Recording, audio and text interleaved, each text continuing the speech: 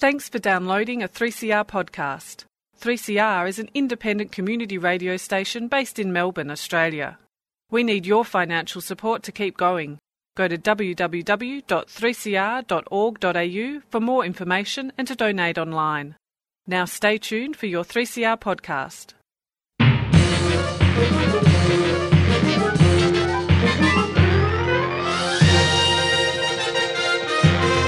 Hello and welcome to another edition of Lost in Science across Australia on the Community Radio Network.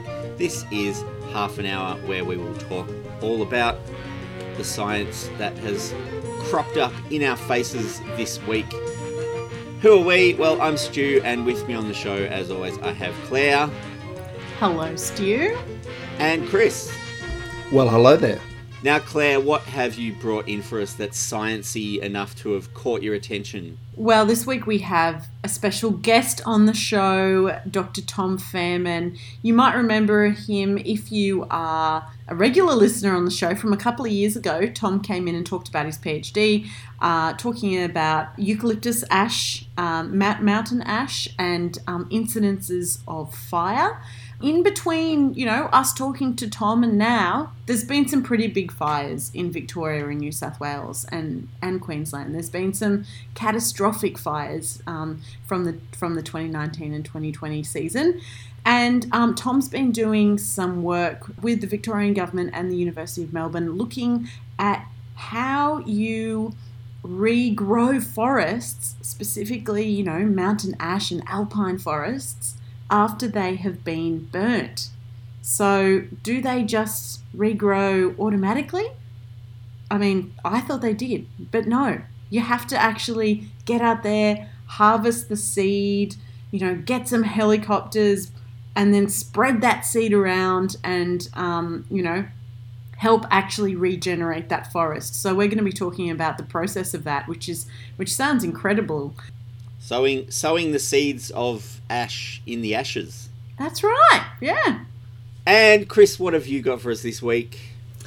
Well, Stu, you may remember a few weeks ago I talked about the Ig Nobel Prizes. And I got particularly excited about the Ig Nobel Physics Prize, which was, well, it was to do with complex systems, but particularly the interaction of pedestrians, why pedestrians do and don't bump into each other. Do you remember that one? Yes. What like I said, fun it was. Yeah, I kind of really liked it because it was showing how, kind of a fairly simple concept can show some complicated behaviour, and it's actually quite tricky to model, and this is where physics comes in. Well, now the Nobel Prizes have been awarded, and the Nobel Prize for Physics has partly gone to someone who's, I guess, shown how birds don't bump into each other. So, it's legitimate stuff. But I just want to say that it's also about similarly complex systems and how this kind of complex behaviour can come out from a seemingly disordered thing. So it's covering similar ground to the pedestrians, but it covers birds. It covers it covers the big one regarding complex systems, which is the climate. Yeah, some climate modelers were also shared part of the Nobel Prize in Physics this year, and I think we can all agree that modelling the climate and showing the effect and predicting the effect of human-caused climate change is a very important and worthy endeavour. Oh, and I'll also give a shout out to the other science prizes, which have also been awarded, but I'm interested in the physics in particular. That's good to hear. Well, we can hear in more detail about what the Physics Prize is later in the show, so please stay tuned.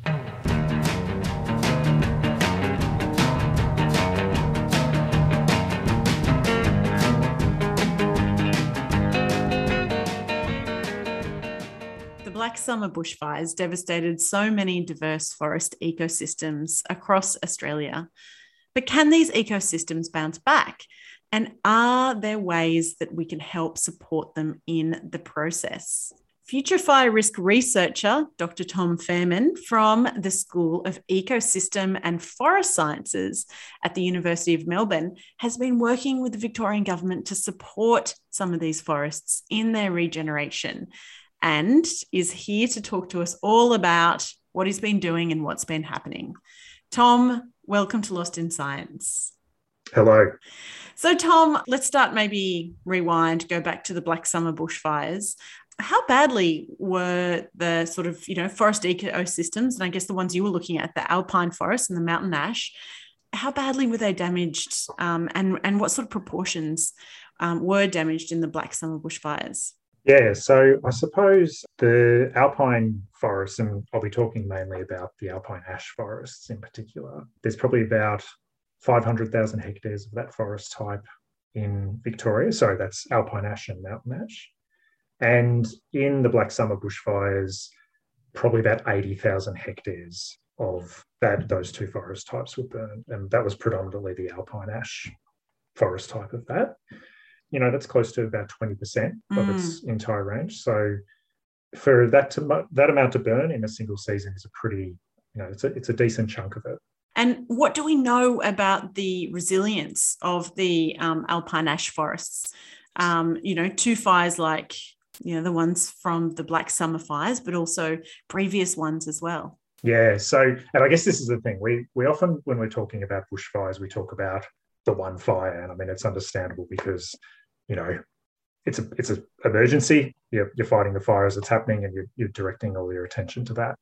But what's really important when we're thinking about forest types and vegetation communities is obviously what we call the fire regime, which is the longer term view. So what's particularly important to consider with Black Summer and these forest types is in Victoria alone, in the last 20 years, we've had a huge amount of fire. So Black Summer was big, but it was about the third fire in the last 20 years that was over 1 million hectares in size. So what you're having is, one fire can be okay for vegetation communities and forests, but then if you're starting to have them pile on top of one another, that's when you really start to notice shifts. So to talk about alpine ash forests specifically in that context, the technical term for these types of forests are obligate cedar forests. So what that means is they're obliged to seed, is the way to think about that in the technical sense. But what that means is when they get burned by a high severity fire, the mature trees die and they have their seed in the canopy. And as they die, they obviously dry out and seeds drop from the canopy, and the forest basically regrows from seed. Right. The real concern here, though, is when those seeds are regrowing into trees, they aren't producing seeds themselves for about 15 to 20 years. So they aren't producing seeds? No, they aren't. Right. So what that basically means, and we call this in the technical way immaturity risk, but what that basically means is if a fire comes back within that 15 to 20 years, then it's a really serious issue for that forest because they're no longer able to regenerate. And you have portions of the landscape where this forest type effectively disappears. And why is this forest type so important in the Victorian landscape? Well, it's a really iconic forest type for one. So I suppose it's worth starting that way. If I were to say to you, imagine a beautiful eucalypt forest, for a lot of Victorians and probably Melburnians, and you would imagine something like the Black Spur, which is just outside of Healesville. And that's that really iconic road where you're driving through this towering forest. It's that sort of cathedral shape. This forest type is they can grow to be 90 metres tall, 100 metres tall, which is putting it in the categories of the tallest trees on the planet. They're a beautiful looking forest type, but outside of just the aesthetics of it, they're really beneficial in terms of the amount of carbon that they store. So it's obviously, in the context of climate change, that's pretty important. They provide habitat to a range of species, and they also, they're valued for their timber products as well. So they're kind of like the really highly valued forest type from a variety of perspectives. So what does happen to them does matter because they have pretty serious consequences to a range of issues. So I'm interested, you were talking about sort of like, the frequency of fires, and if, you have these juvenile ash that encounter fires too soon, then, they won't seed. So what are the potential sort of ways that that these forests can go and change after these recurrent fires? What ends up happening to them? Well, yeah, so they've been burned by one fire. And let's say they were burned, in the Black Saturday bushfires 10 years ago or whatever. They're coming back. They're growing. They've turned into sort of thickets of saplings. They get burned again by a high severity fire, so they get basically cooked. Of all of those stereotypical images of how, bad-looking post-fire environments, this is sort of the stereotype of them. They're completely blackened. They've lost all their leaves, and they've had no seed to put on. So they haven't set any seeds, so they're gone, basically. That species is no longer there. And what basically happens is that it transitions to a different type of ecosystem. What will come back is some understory species that have either been able to mature faster. So you'll have sort of shorter, shrubbier, like wattle species that come back. And in some areas, they won't come back either. You'll just have a transition to sort of more of a grassland looking thing. So this is why it's quite a significant issue. If you're thinking about the biggest shift you can have between a forest type that could be 90 metres tall, that cathedral kind of look of a forest, transitioning to effectively a grassland, like it's a very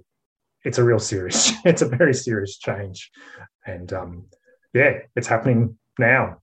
And it's something to be definitely aware of.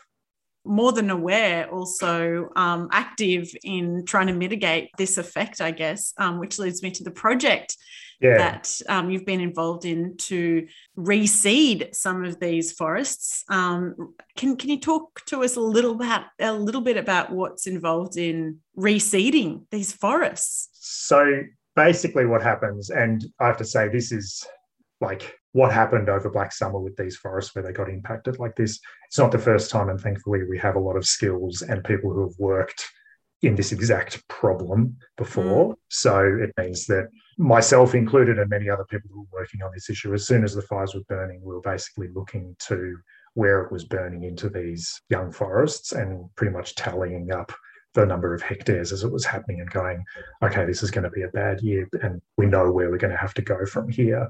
And so a range of myself and other foresters that were sort of working on this general program, effectively what you have to do is you have this really tight window after the fires have burned through an area where you have to pretty much get the stored seed. So you do artificial sowing, basically. So you're using helicopters and fixed-wing aircrafts to put seed into those aircraft and go over the landscape, and you're effectively, you're sowing with those ash forest species type. So I guess you're not getting the seed from Bunnings. This is seed that's been collected. Yeah, how does that process work?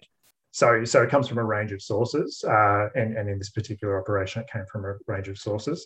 Some of it was collected as part of general kind of timber harvesting operations throughout Victoria. So because when a forest is harvested, it has to be regrown.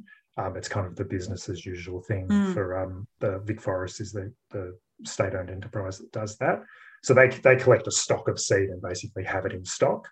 And the Department of Environment as well has sort of an emergency supply seed stock that they were storing somewhere in a number of spots around the state for this sort of purpose too. So there were these effectively seed stocks that were thankfully in existence when this was happening. And when it was realised that something had to be done about it, and basically those seed stocks were accessed. The downside of it was the amount of seed that was available was never going to be enough to cover the amount of forest that was actually impacted.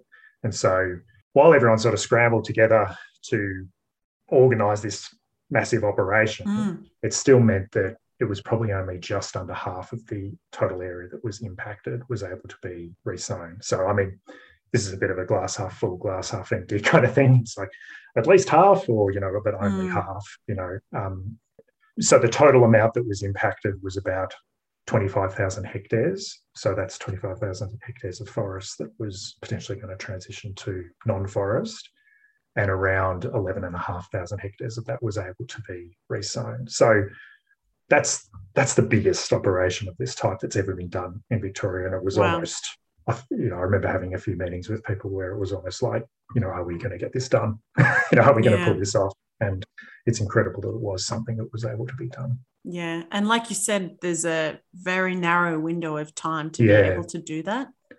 Yeah. So you're basically running against, at that point in time, you're running against snow and you're running against vegetation regrowing. So for alpine ash, what you have to do is you have to get the seed on the ground before midwinter because the seed itself needs a cue to germinate from the cold, because it normally grows in alpine areas.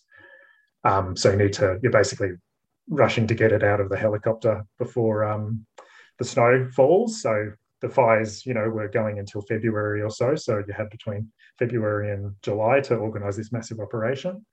And the other part of that as well is after winter, you have the spring growth of whatever's going to regrow in those areas. And you can't sow seed out of a helicopter onto something that's already been colonised. So it really was a rush, basically, a race against the clock to get that stuff out and as much as you can in that time.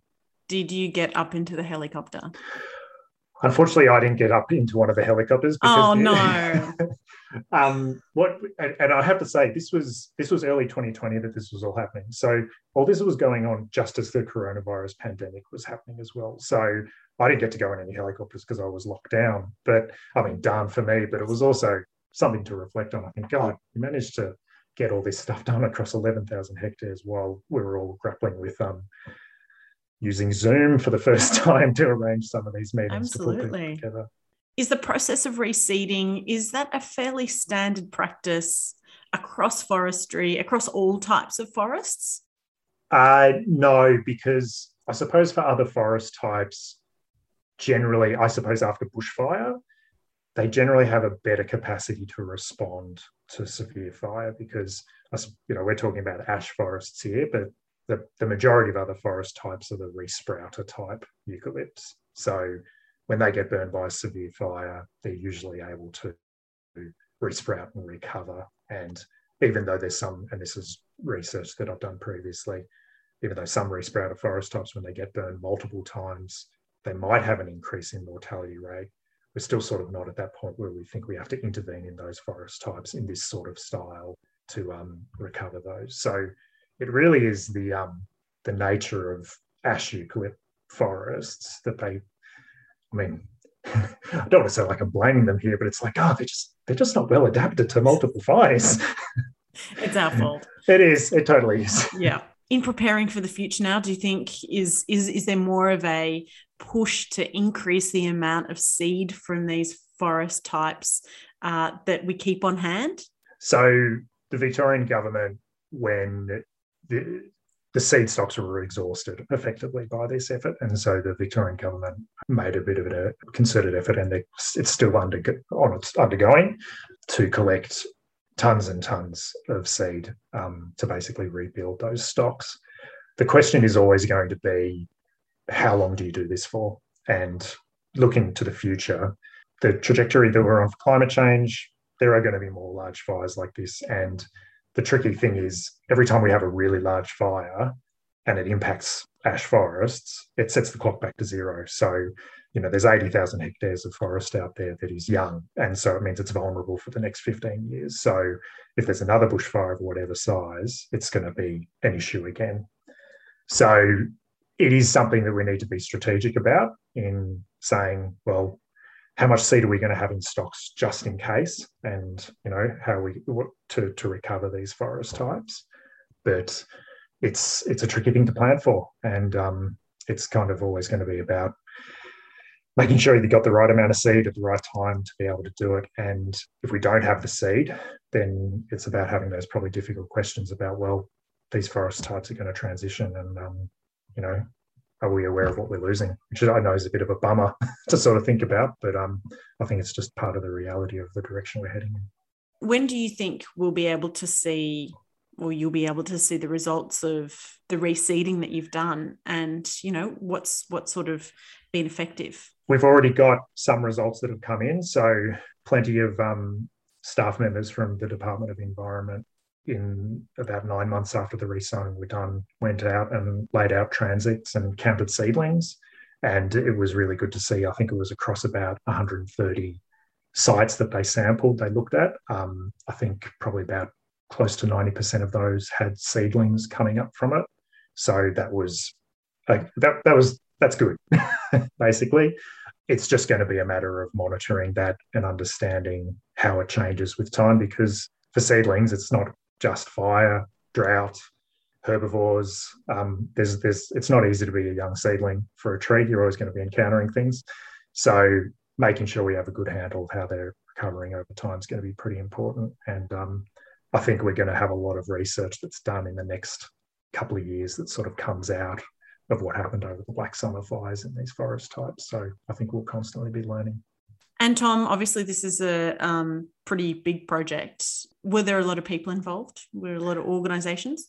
Yeah, it really was one of those examples where, and I should just make it clear that so many people were involved with this and so many people came together to work on it. There was staff from the Department of Environment, private consulting groups came in and helped, Vic Forest staff, Parks Victoria staff, and it probably really highlighted how, when you have a fire that's a landscape, it's not one person's problem or one person's issue.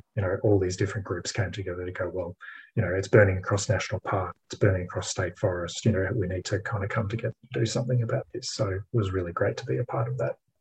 Tom, thank you so much for joining us today. And thanks for sharing your insights and letting us know what is happening to support the regrowth of these beloved forests, the world's tallest flowering plants. We love them and we look forward to celebrating them for years to come. So thank you very much. Across Australia on the Community Radio Network, you're listening to Lost in Science.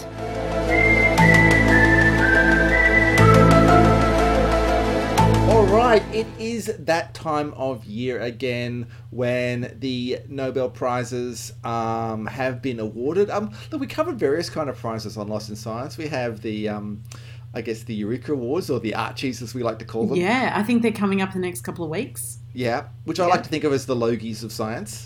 There's a Prime Minister's Prizes. I don't know what they are equivalent to. I think they went overseas on holiday to Hawaii this year. Oh, okay. The Nobel Prizes, though, are, of course, like the big ones that everyone kind of keeps an eye on. And the science prizes have been awarded. That's the prizes in physics, chemistry, and physiology and medicine joined together. There's also the economics prize, which sometimes is sciencey as well. They try and squeeze some psychology sometimes into the economics prize. But I'm going to focus on the three big science prizes in particular. And of course, being a physicist, I'm going to look at the physics prize, but I do want to give a shout out to the other ones as well, because solidarity with our scientific colleagues, I guess, here. First up was the Nobel Prize in Physiology or Medicine. Sorry, it was or medicine, not and medicine. It was awarded jointly to David Julius and Adem Patapoutian for their discoveries of receptors for temperature and touch. So this was basically they figured out exactly how we feel, touch and sense temperature. And one of the things they did to do that was mucking around with capsaicin, which is the chemical from chilies that causes a burning sensation. Turns out it does activate the temperature receptors, and so they're able to apply that chemical to find out what was responding to that and was the actual receptor. It seems a bit of a touchy-feely prize for the Nobel Science Prizes, doesn't it? Seems pretty hot to me, Stu. The chemistry prize, that was awarded to Benjamin List and David W.C. Macmillan for the development of asymmetric organocatalysis. Organocatalysis. I don't know how to pronounce that. I don't even really understand what it is. Apparently it's just a way of constructing molecules that is more efficient, is very beneficial for things obviously with making new medicines, that kind of stuff. But apparently it's a cheaper and greener way to do chemistry. So, well, we love that. Yeah. But the physics prize, yes, let's just talk about the physics prize, because it was kind of global significance, I think I'm going to say. So it was awarded for groundbreaking contributions to our understanding of complex systems. One half jointly went to Seyukuro Manabe and Klaus Hasselmann for the physical modelling of Earth's climate, quantifying variability and reliably predicting global warming, and the other half went to Giorgio Parisi for the discovery of the interplay of disorder and fluctuations in physical systems from atomic to planetary scales. And yes, I am reading straight off the Nobel Prize citation from the website. And why not? It's the most accurate way to get the description, isn't it? Yeah, totally. Now, so the way the Nobel Prize works is, one person can win the whole thing, or it can be shared equally between two people, or it can be given to three people, but when it does that, one person gets half and the other two get a quarter. So in this case, this physics prize was split essentially into two. Giorgio Parisi got half, and the other half went to Syukuro Manabe and Klaus Hasselmann. Of course, the other notable thing about the Nobel Prize is it can only be given to people who are alive when the prize is decided, I suppose, or I think maybe when the nominations occur. I'm not sure when the actual cutoff date is. But the point is that sometimes when you have, as we'll see in this one, when you have work that was done decades previously, there may have been other collaborators along the way. But if they're not around anymore, then they miss out, I guess. It's not their fault. So look, there's quite a lot to unpack there. I'm going to start with Giorgio Parisi, even though his work came after the other two, but it's all kind of related. So he studies disordered systems, and these are systems where they're made out of different elements which interact, and there's something that they call frustration. I've been feeling a bit of that recently. Okay. Yeah. Claire. I think I know what that feels like. Yeah. Well, it's something that basically it stops these systems from reaching a kind of a stable equilibrium easily. The comparison that he used was a Shakespeare play. So imagine there's there's a play where one person wants to become friends with two other people, wants to be friendly with them, but they're enemies as two other people. And then how do they juggle those kind of relationships and be shifting? You can't have them in the same room together. It's a complicated kind of situation. And that's your frustration. Right, got it. A more physics example is something that they call spin glass. And this is it doesn't sound like a glass, but I guess the structure it creates is a bit glass-like. No, it's not from spinning a glass, Claire. Okay. So they have something mention iron atoms, a few iron atoms sprinkled into a copper metal, and copper is non-magnetic, iron is magnetic. So normally if you have a bunch of iron atoms together, they will try to align, and little tiny magnets align their magnetic field. But with the spin glass, sometimes they'll try to align. There's not many there. Sometimes they'll try to align. Sometimes they'll be opposite to each other, and it's very hard for them to find out which way to turn. And it's a very disordered, seemingly random system. But Giorgio Parisi, he analysed a lot of these. He kind of put the same kind of configuration through multiple rounds of modelling, and he found there were patterns to the way they behaved. And he showed how there was these ordered patterns could be predicted out of these disordered systems. And it was something that then could be applied to a wide range of other fields where you have similarly disordered systems. And one of those is, as I mentioned in the introduction, birds. Right. So you've seen murmurations of starlings, have you? Oh, yeah, of course.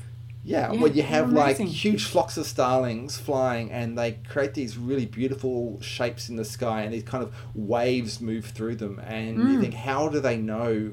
How do they coordinate this?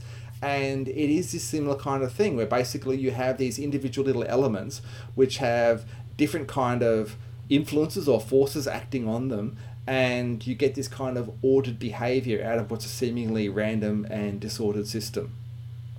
Parisi did a lot of studying of starlings and worked out things what the different kind of waves that move through is about. Apparently it's to avoid predators. But the wave, it's interesting, the wave can move through faster than the speed the birds are flying. So it's a really good example of how you can get these complex ordered behaviour out of a very kind of random seeming system. But when we're talking out of disordered systems, I guess the biggest example is, and the most important example to us, is the Earth's climate. And that is the other half of the Nobel Prize that was awarded this year. And I want to stress that this work came first before Giorgio Parisi's. These people didn't build on his work, but they're kind of accompanying on a similar theme. So one of the recipients here was Syukuro Manabe, who did his work. He was Japanese, but he did his work in the US, in Princeton, in the 1960s.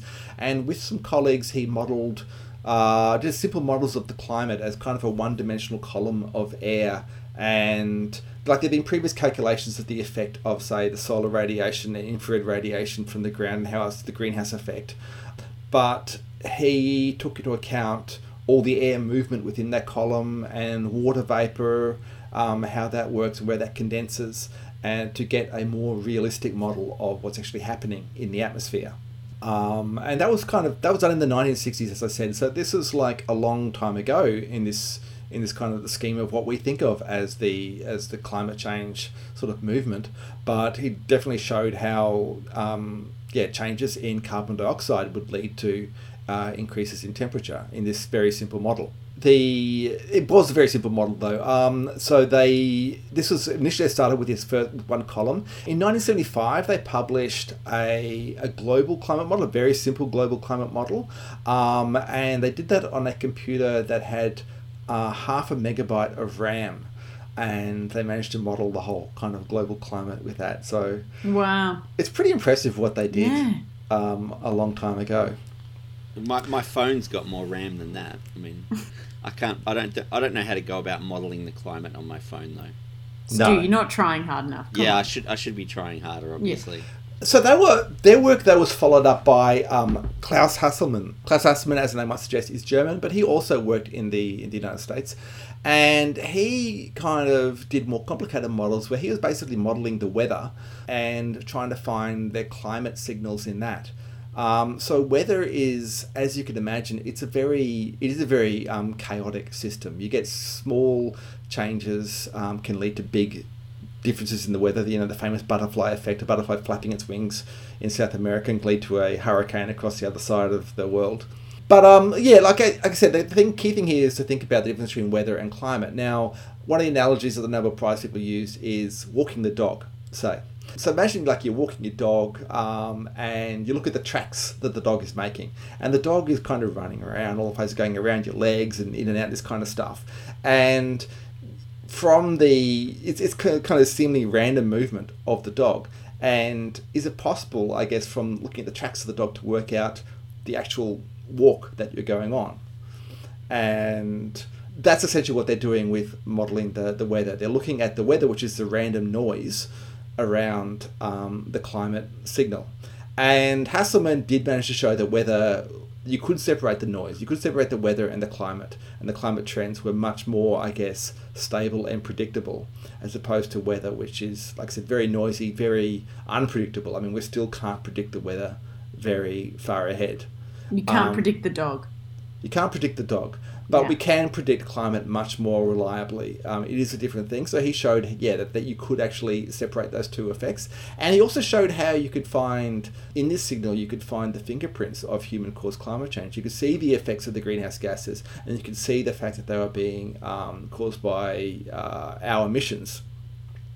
So, and that was done in the 1980s, and that was, again, I guess early days when we were thinking of some of this stuff, but it kind of set the scene for what has happened since, which is, again, more accurate models, but also the demonstration that we have, how confident we are that it is human-caused climate change.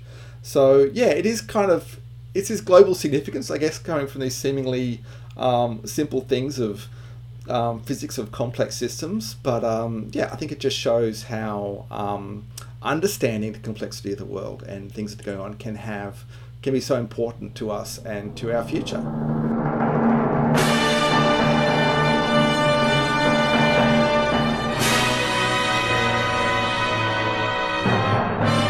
And that's all we have time for on another episode of Lost in Science. Thanks for staying with us. Lost in Science is recorded in the studios of 3CR on the lands of the Kulin Nation and broadcast across Australia on the Community Radio Network with the kind support of the Community Broadcasting Foundation.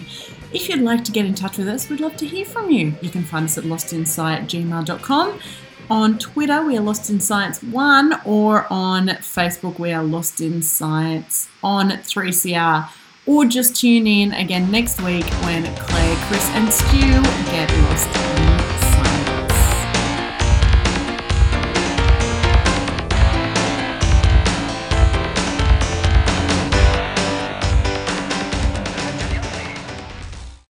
Thanks for listening to a 3CR podcast.